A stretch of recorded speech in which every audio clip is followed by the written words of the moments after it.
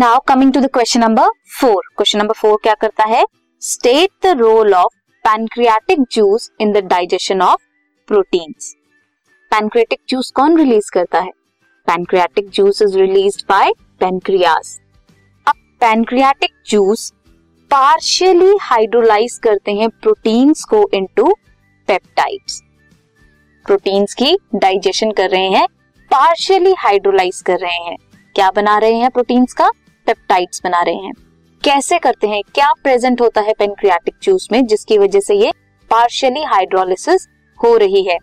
Partial hydrolysis होती है bye inactive enzymes. कौन कौन से? Trypsinogen, chymotrypsinogen and carboxypeptidases.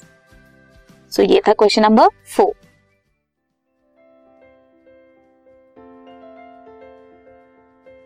This podcast is brought to you by Hubhopper and Shiksha Abhiyan. अगर आपको ये पॉडकास्ट पसंद आया तो प्लीज़ लाइक, शेयर और सब्सक्राइब करें और वीडियो क्लासेस के लिए शिक्षा अभियान के YouTube चैनल पर जाएं.